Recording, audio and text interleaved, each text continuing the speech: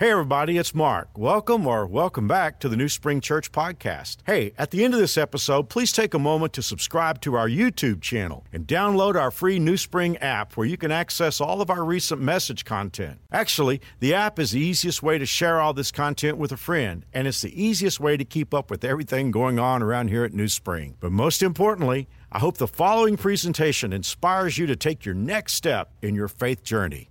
Enjoy. Boy, we have some awesome kids here at New Spring, don't we?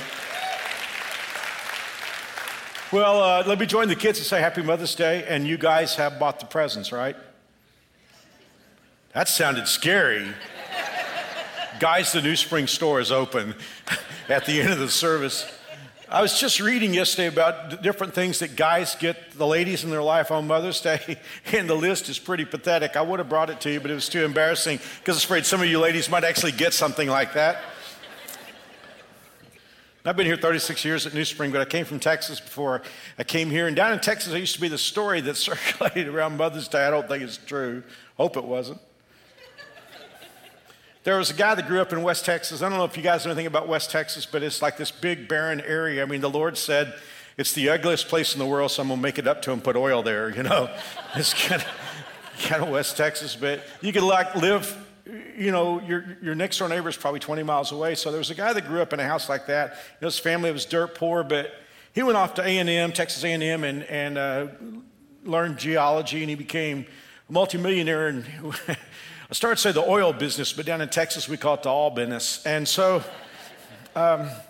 he made millions of dollars, and he wanted to relocate his mom to Dallas where he lived, but she said, no, baby, I grew up in this house, and I'm going to die in this house. And she just wasn't interested in cars and real estate and clothes and furs and jewels and that kind of thing. So Mother's Day came and didn't know what to get her. So he thought, well, you know, mom loves animals, so he went to one of those high-end pet stores in North Dallas, you know, Galleria area. And so he said to the owner of the pet store, I want to get something for my mom, but she's very special and money is no object. So he brought out all these exotic breeds of dogs, you know, some of them 4 figures and 5 figures, you know, and cost. The guy said, no, nothing here is good enough for my mom. And so showed him some other exotic pets, and the guy said, no, I don't see anything. Do you have anything else? He said, well, I got one more thing in the back, but we wouldn't sell at any price. He said, there's a bird that we've taught to say the Lord's Prayer and sing Amazing Grace. But he said, if we sold this bird, we'd have to sell this bird for $1 million. And the guy said, nobody can afford that. And this guy from the old business said, I can. He got thinking his mother was a Christ follower, and he thought, man, 23rd Psalm and Amazing Grace, she loves that song. So he paid his $1 million, and he bought the bird and had it shipped to his mom. So Mother's Day evening, he called her. He said, Mom, what'd you think about the bird? She said, it was delicious. So, that's not true. That's an awful story.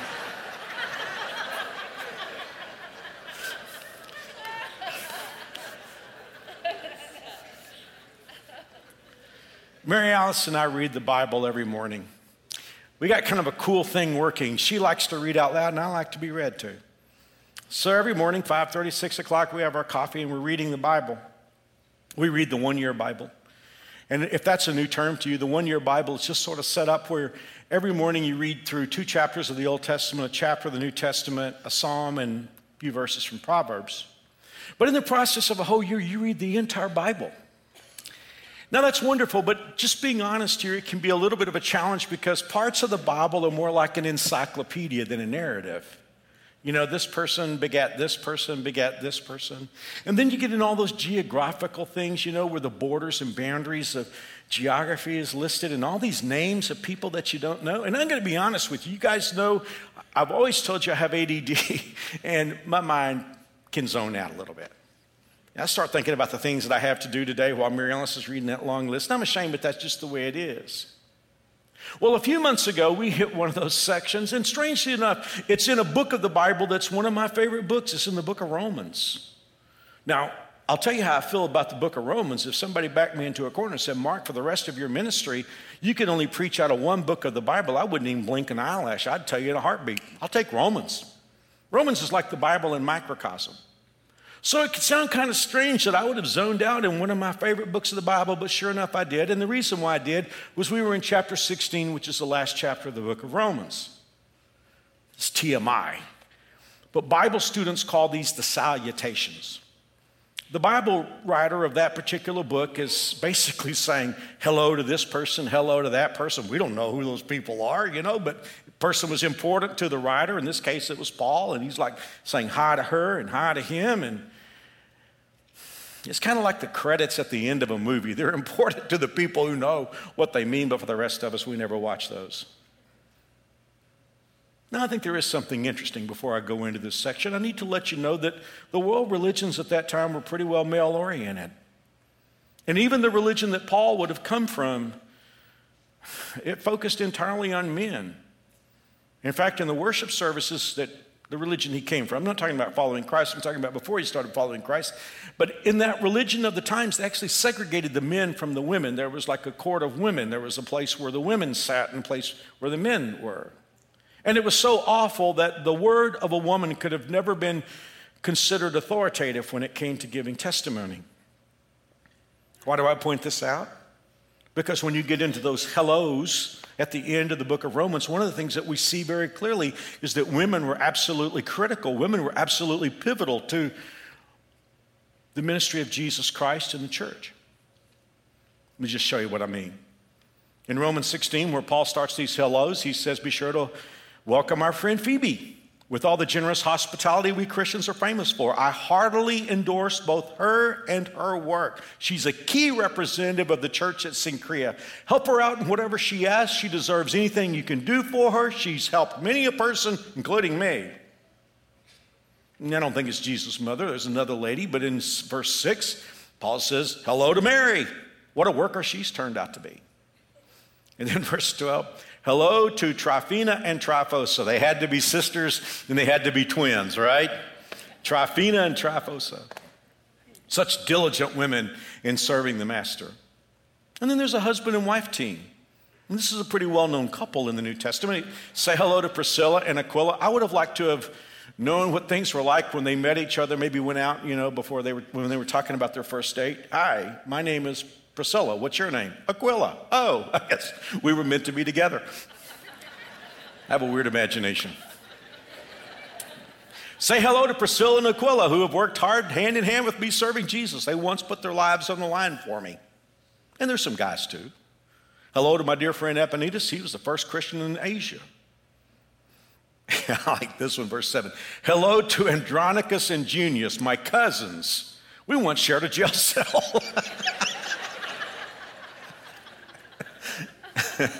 They were believers in Christ before I was. A lot of you are going to race home and say, boy, this is an interesting chapter. How'd you go to sleep?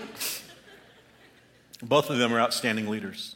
Hello to Apelles, my tried and true veteran in following Jesus. Sort of makes you want to volunteer at New Spring, doesn't it? And join the 1,000 of you who already do that. Well, you get the idea. These are credits. These are hellos at the end of the book of Romans. And as Mary Alice was reading to me early that morning, my mind started drifting to the things that I needed to do that day. For a few seconds, my conscious mind checked out like Elvis. I mean, it had left the building. But my subconscious must have been paying attention because all of a sudden I jumped out of my chair and I said, read that again. This is verse 13.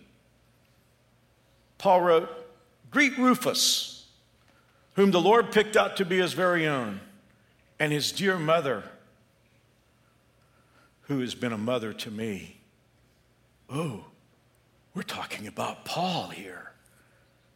And I thought to myself, well, there's got to be a story there, and there is. But more than that, and this is what I find extremely interesting, it's the intersection of two very famous stories in your Bible. Two well-known heroes, two families, two races coming together in that wonderful, beautiful story that the Church of Jesus was meant to be. Well, you know who Paul is. I mean, if you know anything about the Bible, outside of Jesus, I guess Paul is the most famous Christ follower of all time. If you're holding a Bible in your hand, he wrote 13 out of 27 books of the New Testament. I think he wrote Hebrews. That makes 14. He took 3.5 missionary journeys and went all over the known world, Asia to Europe. You know him. You know at least something about him. So for the moment, we'll leave him aside and we'll go to the other family. Remember, Paul said, say hello to Rufus. You know this family. You might not know it yet, but you know this family. If you've ever watched a a movie or a play about the crucifixion of Jesus. You know this family. Go back to that moment where Jesus is carrying his cross through the streets of Jerusalem on a path that we call the Via Dolorosa, or the route of suffering. He's already been beaten half to death with the cat of nine tails. His back is bleeding. There's a crown of thorns that's sliced through his head. He's lost a lot of blood, and now he's carrying a crossbeam that weighs somewhere around 90 pounds. I don't know what happened. Maybe he stumbled. But what we do know is the Roman soldiers grabbed a man out of the crowd. Dr. Luke, in writing his gospel, says that the man just happened to be passing by. He lived out in the country. He'd come into the city of Jerusalem. I don't know what he came into the city of Jerusalem for, but the last thing he expected was to encounter what he encountered with the bleeding Jesus walking down the Via Dolorosa. I mean, after all, how could he have possibly known there was going to be a trial in a kangaroo court the night before and Jesus is going to be there? It's one of those divine appointments. I don't know, maybe Jesus stumbled under the cross, and a thoughtless Roman soldier reached out to this man and grabbed him and said, "You carry his cross." That man was Simon, an African from Libya. In that moment, he looked into Jesus' eyes, and the weight of the cross of Jesus shifted from Jesus' shoulders to Simon's.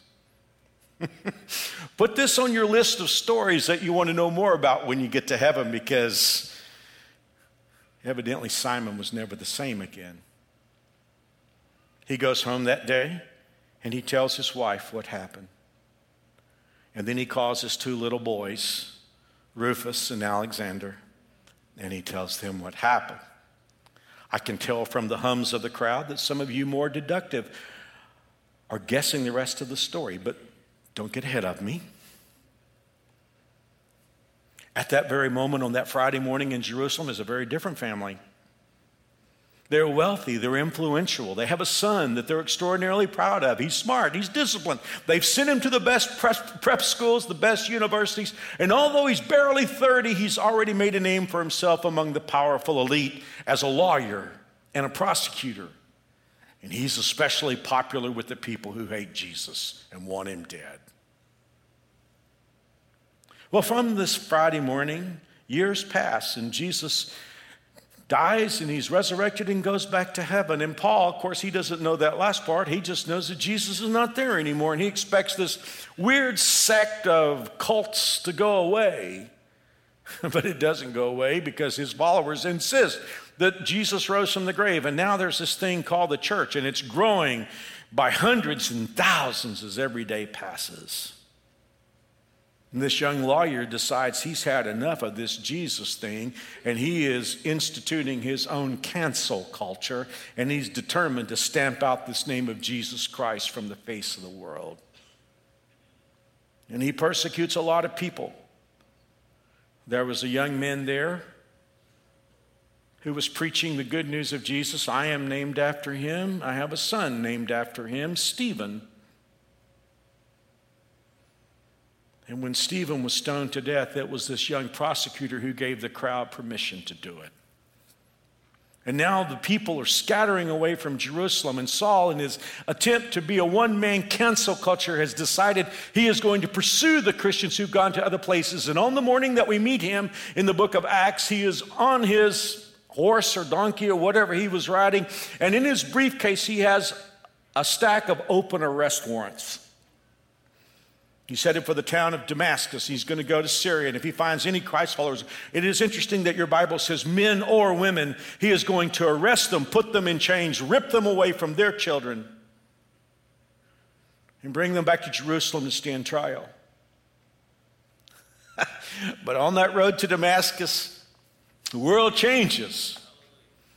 All of a sudden, there is a voice from heaven and a bright light that's so strong that it knocks Saul to the ground. And lying there in the ground, he decides not to freelance. And he asks the two questions that all of us need to ask. He said, "Who are you, Lord, and what do you want me to do?"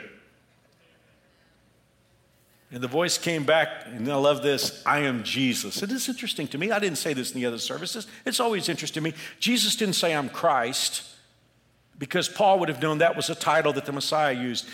He used his human name, Jesus. See, if somebody had asked Saul, why do you want to persecute Jesus' followers? He would say they follow a dead man.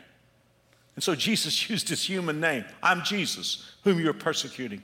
It is hard for you, which, by the way, if you're not a God follower yet, that's one thing I know, it's hard for you. It's interesting. Jesus didn't say you're being hard on me. He says it's hard for you. The world changed that day, as I said, because this young man named Saul put his faith and trust in Jesus Christ, and he did a 180.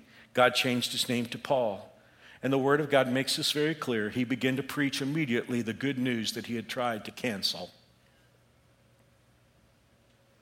But this should be understood. In the custom of his times, Paul's family would have disowned him. He would have been the quintessential disappointment. They had spent all this money. They had educated him the best. They had brought him up. They were so proud of him to be such a high-profile leader as such a young man. But now to be preaching this weird thing called the gospel. In the culture of the times, they would have had his funeral even though he was alive. They would have buried him to their minds. And if the women came over to his home to meet with Paul's mother, they might have mentioned something about her son. She would have said, I don't have a son anymore. Well, in the meantime, from what I can piece together, it looks like Simon, the man from Africa, the man from Libya. It seems that Simon died and he left his wife to raise their two boys, Rufus and Alexander. But that's where this starts to intersect. I told you this little verse in Romans is the intersection of two families, two stories that you know. Because Rufus and Alexander grew up learning from their mother the ways of God, and they had the sense that God wanted them to be missionaries. And they were. And now you have this young man, Saul, this young lawyer, who too is a missionary. We're not surprised that they ran into each other in church. They had common interest. I sort of see this, you know. I know this is speculation, but doesn't this verse almost beckon it? I can see some midweek night, there's a meeting of missionaries, and Rufus and Alexander are there, and Paul is there, and when Rufus and Alexander come home and they start talking to their mom, they say, Mom, you remember that guy that was persecuting all the Christians back in Jerusalem? He's preaching the gospel, and guess what? He's a missionary. We met him at church, and we just had the best time. And mothers being mothers, I hear what she said. Did you invite him home to dinner tonight? No. Well, you go right back down to that church and get that young man and bring him back to dinner tonight. And that launched something special. A Jewish man and an African family sitting around the table and celebrating Jesus.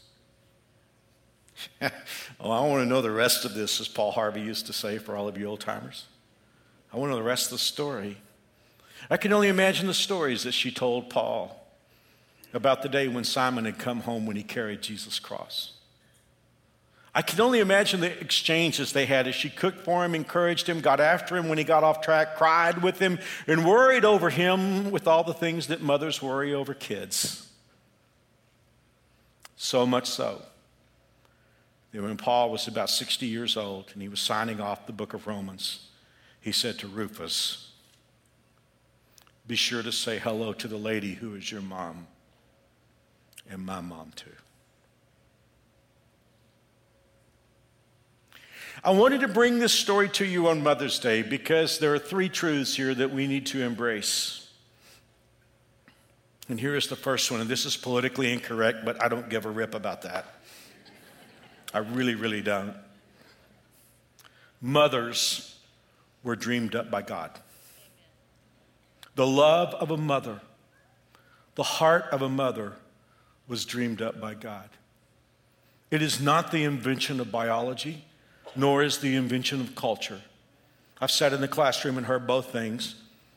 I can smell bogus arguments. I'm an old debater from high school and college days. I know how evidence is used. I know how it's manipulated. It's bogus.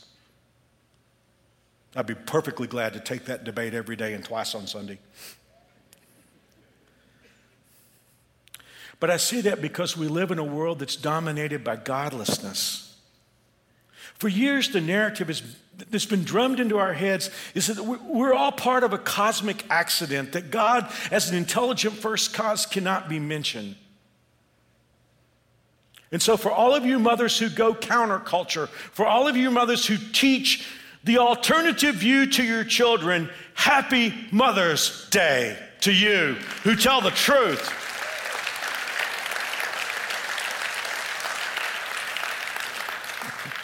Little girl went to her mom's.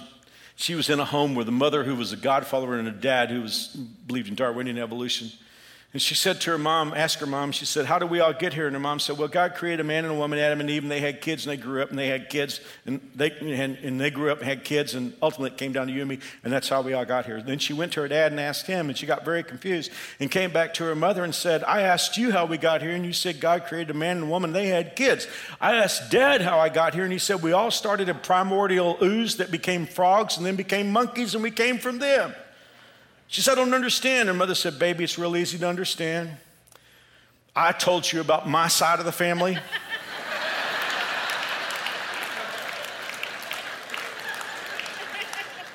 And your dad told me about his.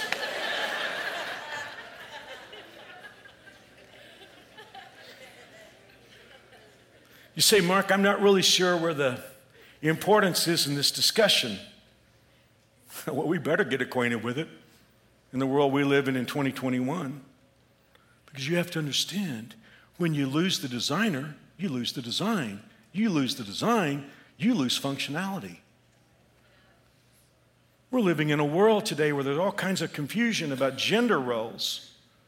And we're also living in a time where there is this cultural insanity, this cultural arrogance says we will rewrite the ground rules of creation. And whether you agree or disagree with that, I'll tell you one thing that's universal. There is going to be a high price to pay for this social engineering. Already, we're hearing stories of men and women behaving in ways so outside of nature that it's hard for us to wrap our minds around. Hey, I've not led a sheltered life. I've had the privilege of being pastor of a great church for many, many years, and I've heard just about every kind of story that you can hear.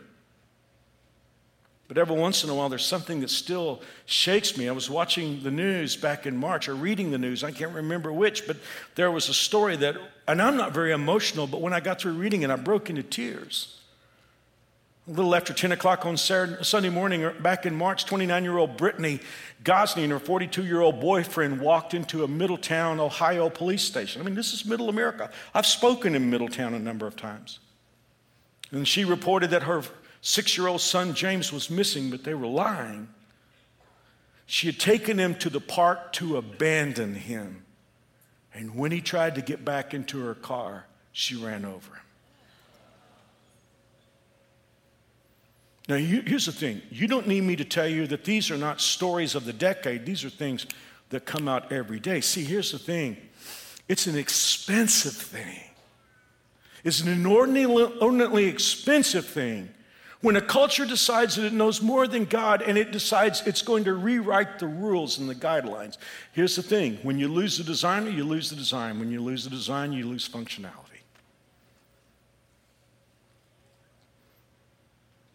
One of the greatest evidences of God's love is the love of a mother.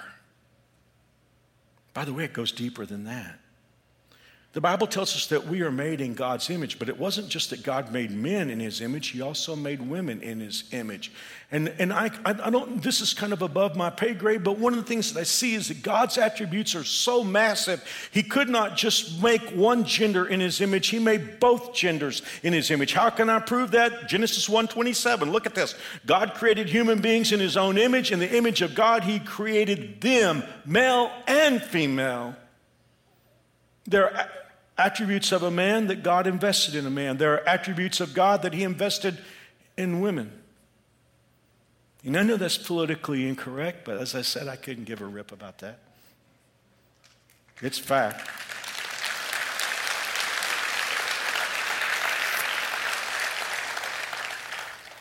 In saying this, I sense what we talked about. In Isaiah 66, verse 13, God said, I will comfort you there like a mother comforts her child. And I know there are a lot of men who are compassionate and loving, but no man can love like a mother loves. And I think God has given us the love of a mother to help us understand some of his compassion and his care and his nurturing for us. In fact, I think every mother here, it would be interesting to hear this. I think just about every mother here could say that she has learned a lot about the love of God with the birth of her first child. In his book, Unbelievable, Justin Brierley tells the story of Jennifer Fulwiler. Some of you may know her as Jen Fulwiler. She's a communicator and author.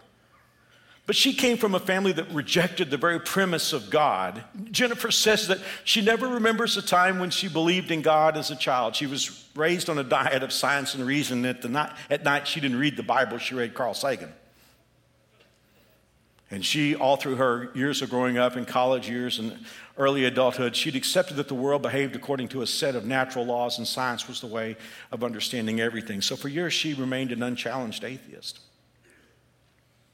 But shortly after the birth of her first child, her thinking was challenged. And I'm going to let her pick it up at this point. Jennifer writes, I looked down and thought, what is this baby? And I thought, from a pure non-theist materialist perspective, he's a randomly evolved collection of chemical reactions. And I realized if that's true, then all the love I feel for him is nothing more than chemical reactions in my brain. And I looked down at him and I thought, that's not true. It's not the truth. She became a Christ follower and now writes and speaks as an effective communicator for Christ. Motherhood was dreamed up by God.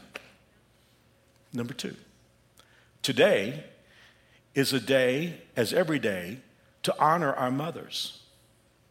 Now, at the moment I say that, I realize I've stepped into it because there are some of you out there who are saying, but you don't know my mom.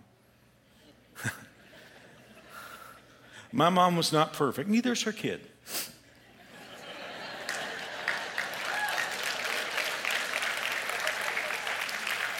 I should have encouraged some of you to hold on to something solid before I made that comment, but neither is her kid. I just think it's important for us, whatever your relationship with your mom is, I think it's important to realize it's a hard job. It doesn't come with a manual, and every kid is different.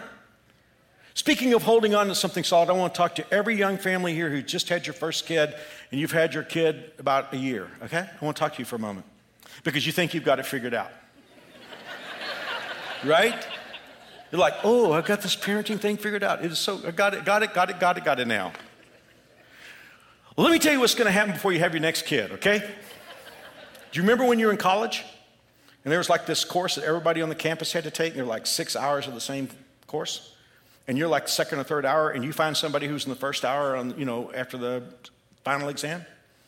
And you ask this kid, friend, what's on the test? And the kid tells you, this is on the test, this question's on there. You walk into the class, you think, I'm going to ace this exam. And then you get in there and you find out the professor changed all the questions.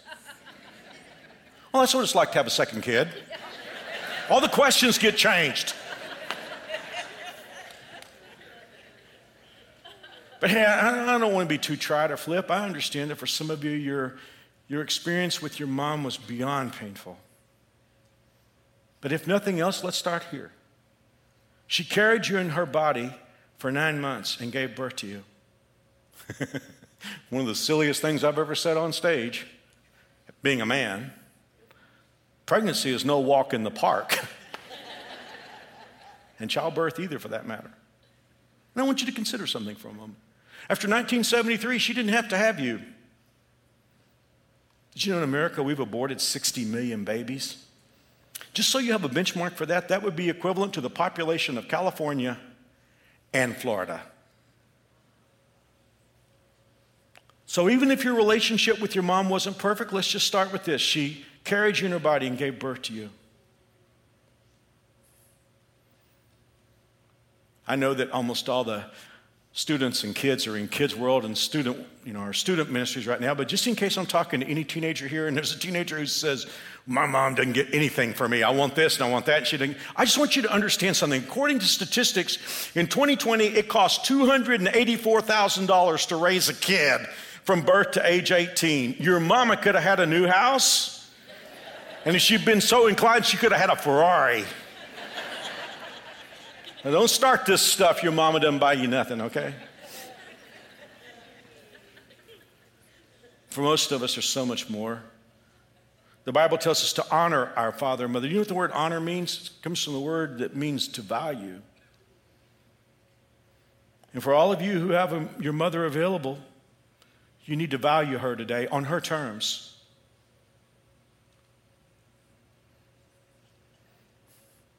Well, real quickly, and I don't have time I'll just let you do the application on this. There are some things that many of us need to be thankful to our mothers for today. Sacrifice. For many of us, our moms sacrificed more than we can ever imagine. Silly story, but it sort of helps me understand kids like in second, third grade, and they're learning fractions and math. And teacher's putting a word problem to one of the kids. She said, Rory, if you're having pie for dessert, and there's 7 of you in the family, and your mom and your dad and 5 kids, what fraction of that pie will you get? He said 1/6. No, Rory, you didn't understand. I said, there's 7 of you. Your mom, your dad, and 5 kids. And your mom is serving pie. What fraction will you get? He said 1/6. She said, Rory, you don't know much about fractions. He said, no, you don't know much about my mama. He said, if we had pie, there were 7 of us, Mom would just say she didn't need any pie that night. Now, that's silly, isn't it? But you know what? There are a lot of situations in our lives where we look back on our moms, and there were times when she just decided she didn't need something. Are you hearing me today? She just didn't need it because you were there. Protection. Maybe even overprotection. There's something about a mom that just wants to protect.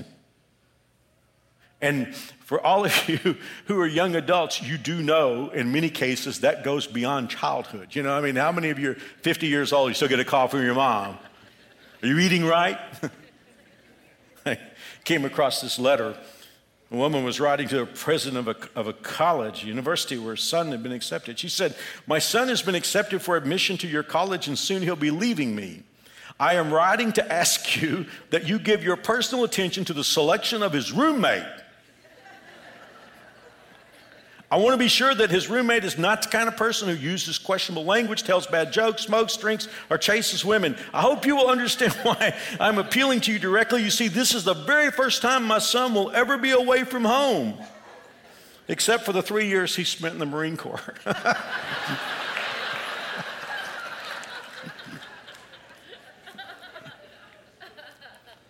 We could talk about teaching. There's so many things that are part of my core existence that I learned from my mother. I'll just let you apply that, and we'll go to the last and third point. This story reminds us that there have been women in our lives who were not our birth mothers, who have been like a mother to us. Maybe because of geography, you couldn't be with your mom. Or maybe your mom passed. Could be neither one of those. It's just there's a lady in your life who had the heart of a mother, and she was a mother to you. Could have been somebody you went to church with. Could have been a next door neighbor, but just somebody who looked out. She just had the heart of a mother. And it spilled over from her own children, like Rufus's mother. And like Paul, it landed on you. I'm out of time, and I can't spend too much time here. But there's a story that this always reminds me of. I don't have many heroes in my life. Most of my heroes have been communicators of God's word, and one of my greatest heroes was E.V. Hill. He's with the Lord now. E.V. was one of the greatest pastors America ever had. He pastored out in the Watts section of L.A. And like me, as many years as E.V. pastored out in L.A., he never let his audience forget that he came from Texas. And E.V. grew up, he was African American, he grew up in a very poor part of East Texas, a little north of Houston, in the worst part of the Depression. And when E.V. came along, he was the 5th of 5 kids, and his mother just frankly didn't have enough food in the house to feed another mouth. And so she sent 4-year-old Ed, as he was known then, to live with a friend of hers in a little town, little East Texas town called Sweet Home. Evie said he never called her by her name, he just called her Mama. And all the time Ed was growing up, the woman he called Mama taught him about God. And over she told him that God did great things and he had a wonderful plan for his life. She helped him graduate from high school. He was the only student to graduate that year from that little country school in East Texas, and she insisted that he go to a wonderful university in Texas, Prairie View. Mama took Ed to the bus station, gave him a ticket and $5 and said, "Now, baby, you go off to Prairie View and Mama's going to be praying for you." He said when he got to Prairie View, he had exactly $1.90 in his pocket, and he heard real quickly that he would have to have $80 to register. I wish I'd had the actual clip of his message. I'll get it for you someday and we'll play it. But I love how Evie takes it from there. He said, "I got into line and the devil said to me, 'Get out of line,' but I heard Mama saying in my ear, 'I'll be praying for you.' He said, 'I stood in line on Mama's prayer. Soon there was another student ahead of me and I began to get nervous, but I stayed in line. And just about the time the other student got all of her stuff and turned away, Dr. Drew touched me on the shoulder and he said, 'Are you Ed Hill?' And I said, 'Yes.' 'Are you Ed Hill from Sweet Home?' I said, 'Yes.' 'Have you paid yet?' He said, 'Not quite.' Dr. Drew said, 'We've been looking for you all this morning.' I said, 'What do you want with me?' He said, 'We have a 4-year scholarship that will pay your room, board, and tuition and give you $30 a month to spend.'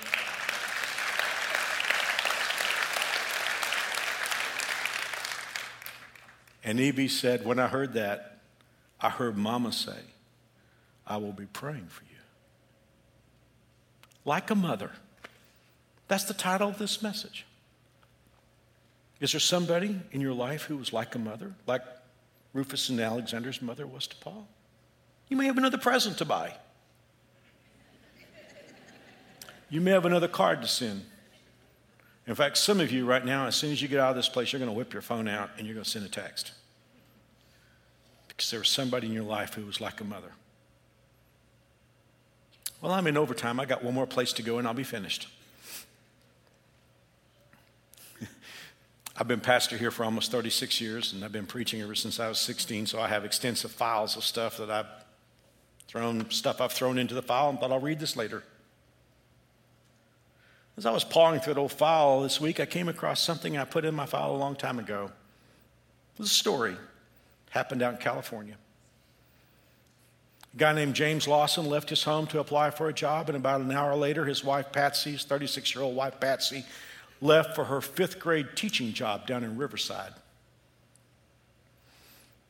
She left with her 2 kids, 5-year-old Susan, 2-year-old Gerald. She was going to drop them off at the babysitter, but she never got there. 8.5 hours later, James found his wife and daughter dead in their wrecked car upside down in a cold mountain stream.